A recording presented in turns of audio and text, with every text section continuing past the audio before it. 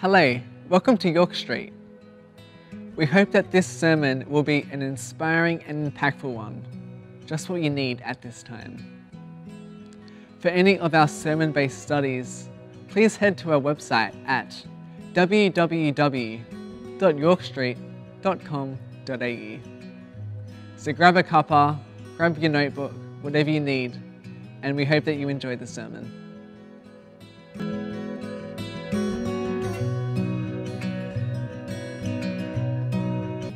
Over the past month, we've spent some time revisioning and refocusing on what it means to be a faith community here at York Street. And Pastor Tim has shared with us over the past few weeks the new theme for our church this year. One story, one faith, one hope. Reminding us that we're all a part of God's one story for humanity. He has a plan for his people. He always has. And we're a part of that one story through our faith and our hope in Jesus Christ. And today we're launching a new sermon series where we have an opportunity to put that faith and hope into action. We have an opportunity to get involved and to sow into God's mission for his people and his church, and to be active participants in God's kingdom. Putting those things into practice and keeping our eyes and hearts on those things above. Our new series is called Hands and Feet. And we're going to spend some time looking at how we practically put our faith into action, how we literally do the work of Jesus here and now, as individuals and as a community of believers here at York Street. Now, it's quiz time, so I wonder if you've been listening over the past couple of weeks or years. I wonder if anyone knows our vision statement here at York Street. We've got to fill in the blanks, help you out with some of the words.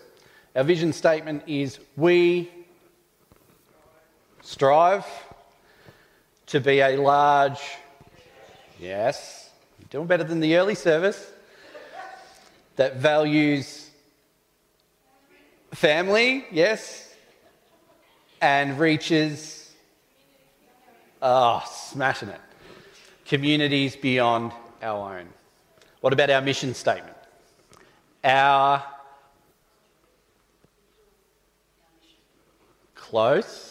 purpose is to lead people to, yes, had to be Jesus, God, or Bible, surely, right?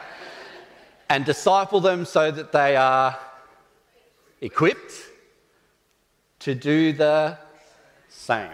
Smashed it. Far better than the 9 a.m. service. Well done. So how do you think we do? How do you think you do as an individual? How do you think we do as a community here at York Street? And how do you think we do as the worldwide Church of Jesus Christ? See, we know it. We know what God's mission is. But sometimes there's a delay in transmission from our head knowledge to our heart knowledge. And then, even more than that, sometimes there's a delay from our heart to our hands and feet. See, many Christian churches probably have similar value statements to those we have here at York Street. But we know that the church is so much bigger. The church is so much bigger than us here at York Street and us as individuals sitting in the pews here today or joining online. But the good news is we don't do this mission alone.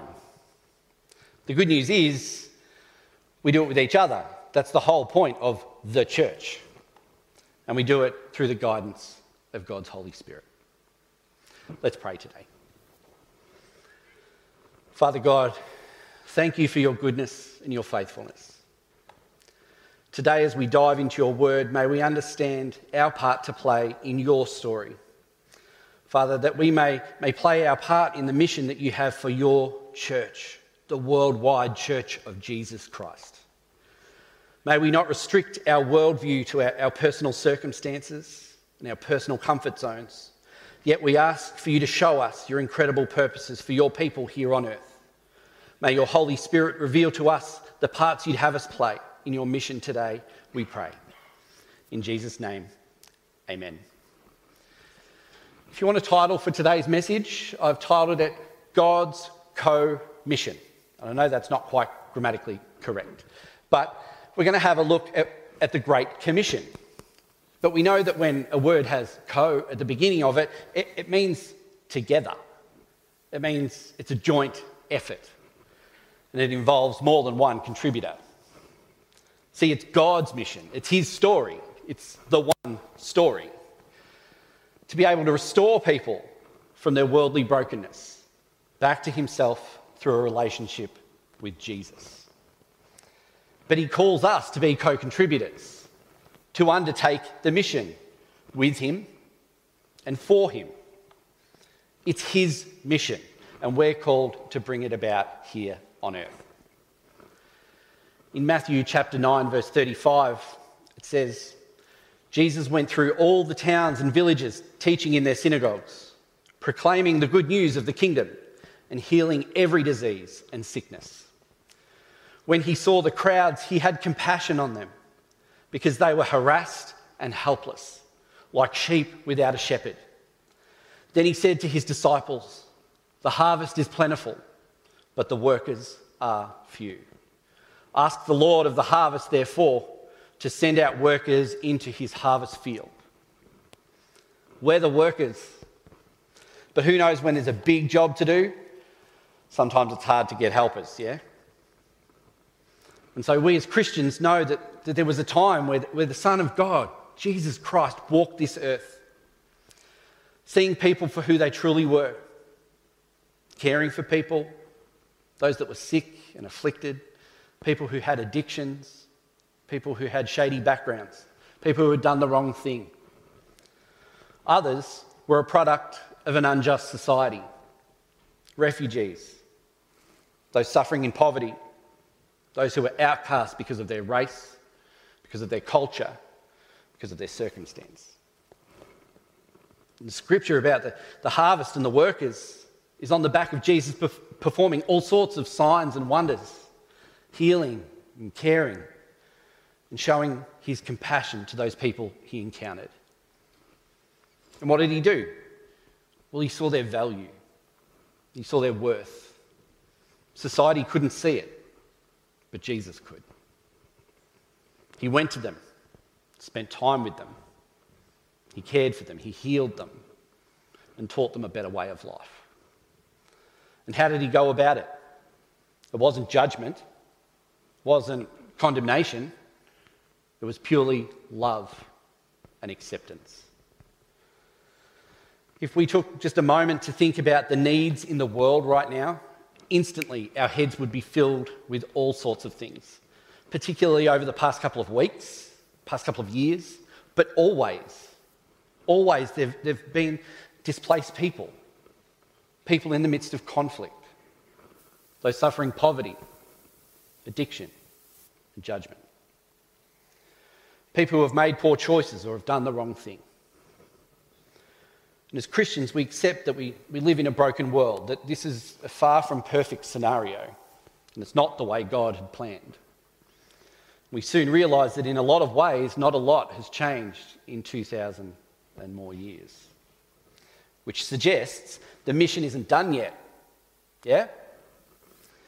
In the final verses of Matthew, after his death and resurrection, Jesus returns and appears to his disciples in what we know as the Great Commission. Matthew 28:18, it says, "Then Jesus came to them and said, 'All authority in heaven and on earth has been given to me. Therefore, go and make disciples of all nations, baptizing them in the name of the Father and of the Son and of the Holy Spirit, and teaching them to obey everything I have commanded you. And surely I am with you to the very end of the age.'" And this message is echoed in Acts chapter 1, verse 8, where it says, "You will receive power when the Holy Spirit comes on you, and you will be my witnesses in Jerusalem, Judea and Samaria, and to the ends of the earth." So Jesus gives this charge to his disciples. And then we see he ascends to heaven, leaves us with the mission.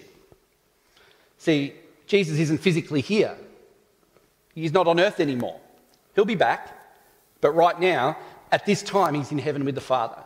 Yet God sent his Holy Spirit to dwell in each one of us as disciples of Jesus, to equip us and to guide us and to support us. But it's up to us to do the work. We have to be the hands and feet in this broken world. Sometimes those needs seem pretty overwhelming. They seem monumental. How could I make a difference? Does this really fix the problem? Those things of this world seem too big to conquer. And see, then there's this tension between the practical needs of this world and the spiritual needs.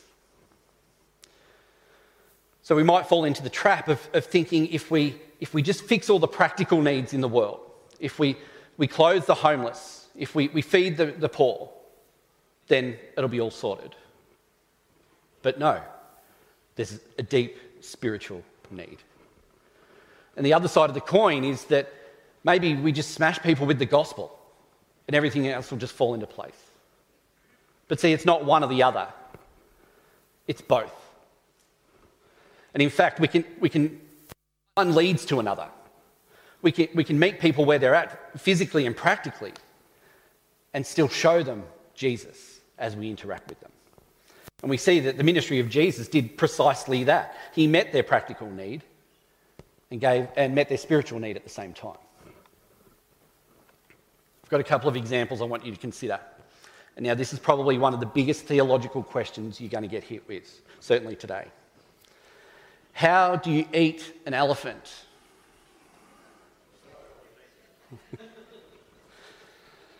How do you eat an elephant? It's massive. Maybe you've heard this before. The answer is one bite at a time. See, it's huge. It's far beyond what you think you can do. But if you really had to eat an elephant and you had to start, I guess you need to take the first bite. But then celebrate the activity, not the outcome. Celebrate those small steps, because every step in the right direction is a win. In Philippians 3, verse 12, it says, "Not that I have already obtained all this or have already arrived at my goal, but I press on to take hold of that for which Christ Jesus took hold of me. Brothers and sisters, I do not consider myself yet to have taken hold of it, but one thing I do, forgetting what is behind and straining towards what is ahead, I press on towards the goal, to win the prize for which God has called me heavenward in Christ Jesus." One bite at a time. One small piece. One step at a time. Well, you may have heard this story as well. The story of the starfish. There's this young boy walking along the beach and he can see all these starfish all the way up the beach. He's picking them up and throwing them back into the ocean.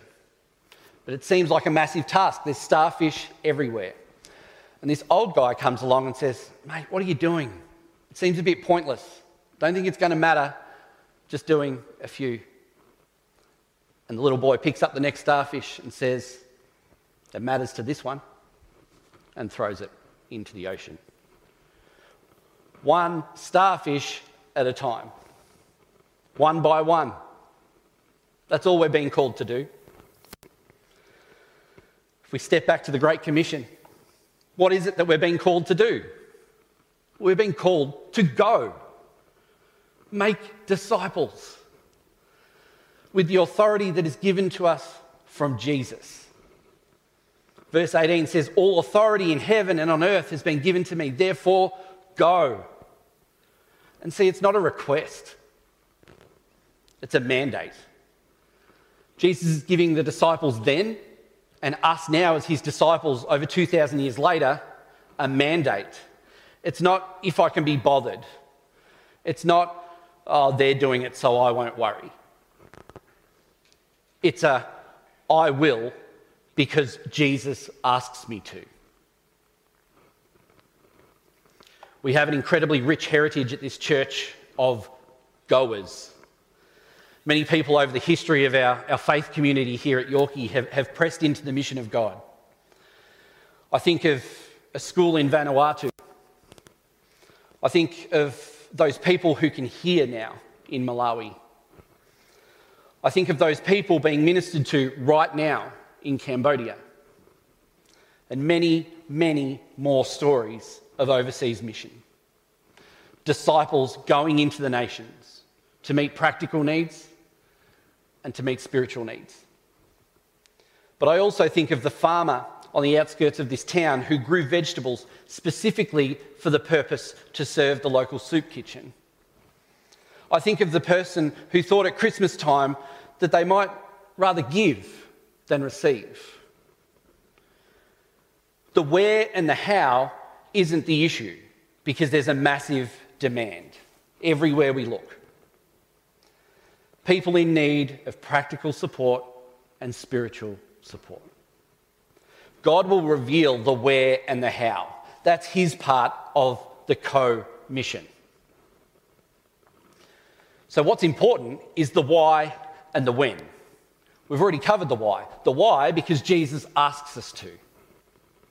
But the when. It's time to go, people. It's time to go now. In verse 19 it says, "Therefore go and make disciples of all nations." What are we waiting for? It's time to go. Many of you will know one of our interns from last year, Josiah. He was told to go, and then a pandemic hit. He was told to go, and he pressed on. What seemed like a massive elephant in his way, 2 years of travel restrictions, two years of not knowing what it was going to look like. He thought it was time to go to Perth. But then God actually said, go to Cambodia instead. And he pressed on, and God made the way. Even though it looked like it was too much, he opened the borders, and Josiah stepped on that plane and is in Cambodia right now. I want to tell you another story. You may or may not know, I grew up about 500 metres in that direction, in the street behind this church. All I've ever wanted to do is leave Ballarat. As soon as I was old enough, I was out of here. And all these years later, I got told to go to the end of the street. And here I am ministering at this church. See, sometimes we're sent to the depths of Cambodia, which is awesome. And sometimes we're called to the end of the street, which is also awesome. Either way, we need to be willing to go. God's placed something on your heart, I'm sure. It probably feels monumental. Step out and go. Take a bite of the elephant. Or pick up one starfish. As we looked at earlier, we're a church that values family and aims to reach communities beyond our own. As you know, we have a rich history of missions here at York Street, which we've had a look at today, and we're going to continue to have a look at throughout the month of March. Over the past couple of years, no doubt it's been challenging for everyone, and no more than our missionaries that are out on the ground. By the grace of God, all of our missionaries are still in the field, still fighting the fight, still fighting for the mission of Jesus Christ everywhere they go. Travel restrictions have meant that it's been challenging for us to send new people, new groups of people to the mission field. So now that we can see a bit clearer and the fog has lifted somewhat over this season, it's my joy to announce that we have a new partnership as a church family with Compassion Australia. Compassion runs a child sponsorship program that York Street already organically sponsor around 75 children already before we even started this partnership. So Pastor Tim and myself and the elders felt that this was a natural fit. It's something we're already doing. Being in partnership with Compassion means that we can get greater exposure and greater impact to those children in need of practical support and spiritual support. Compassion also has the ability to run and facilitate small-term exposure trips to the mission field, focusing on families, allowing everyone at any stage in their life, any stage in their faith, to be able to get involved in God's mission for his church. So we're so looking forward to what this partnership could open up over the next season. And so next week we have Matthew from Compassion Australia joining us here at York Street at all 3 services next week and launching what we're calling Compassion Sunday. So Matthew will be with us all 3 services next week. We're going to have a barbecue for lunch. We're going to have all sorts of things happening in the foyer, trying to get around this incredible organisation that puts legs, hands and feet on the mission of God. You won't want to miss out. Yeah? Let's pray. Heavenly Father, thank you that you have an incredible plan and mission for this world. Thank you that you call us into your mission and guide us every step of the way. We pray right now for those needs in our world, that those practical needs that we see everywhere we look. They seem so massive. Those things like poverty and pain and war, mental health issues and addictions. Father, we lift these things to you right now. We pray that you would use us, your disciples, to go. Go and make those first steps. Go and meet people where they're at. Today we offer you ourselves as your hands and feet, that we might be a community of people who see people for who they really are, your beloved sons and daughters. May we go and meet them and help them. May we heal them and show them your incredible love, Father God. May we be an example of Jesus to those ones as we go. Father God, we also pray your blessing on this new partnership with Compassion. We pray over the service for next week that when Matthew shares, hearts will be convicted. Would you stir a passion in our hearts that we would engage and use this opportunity to meet your mission here on earth, Father. We pray that this new partnership opens doors for us to continue your work and your mission. In Jesus' name we pray. Amen.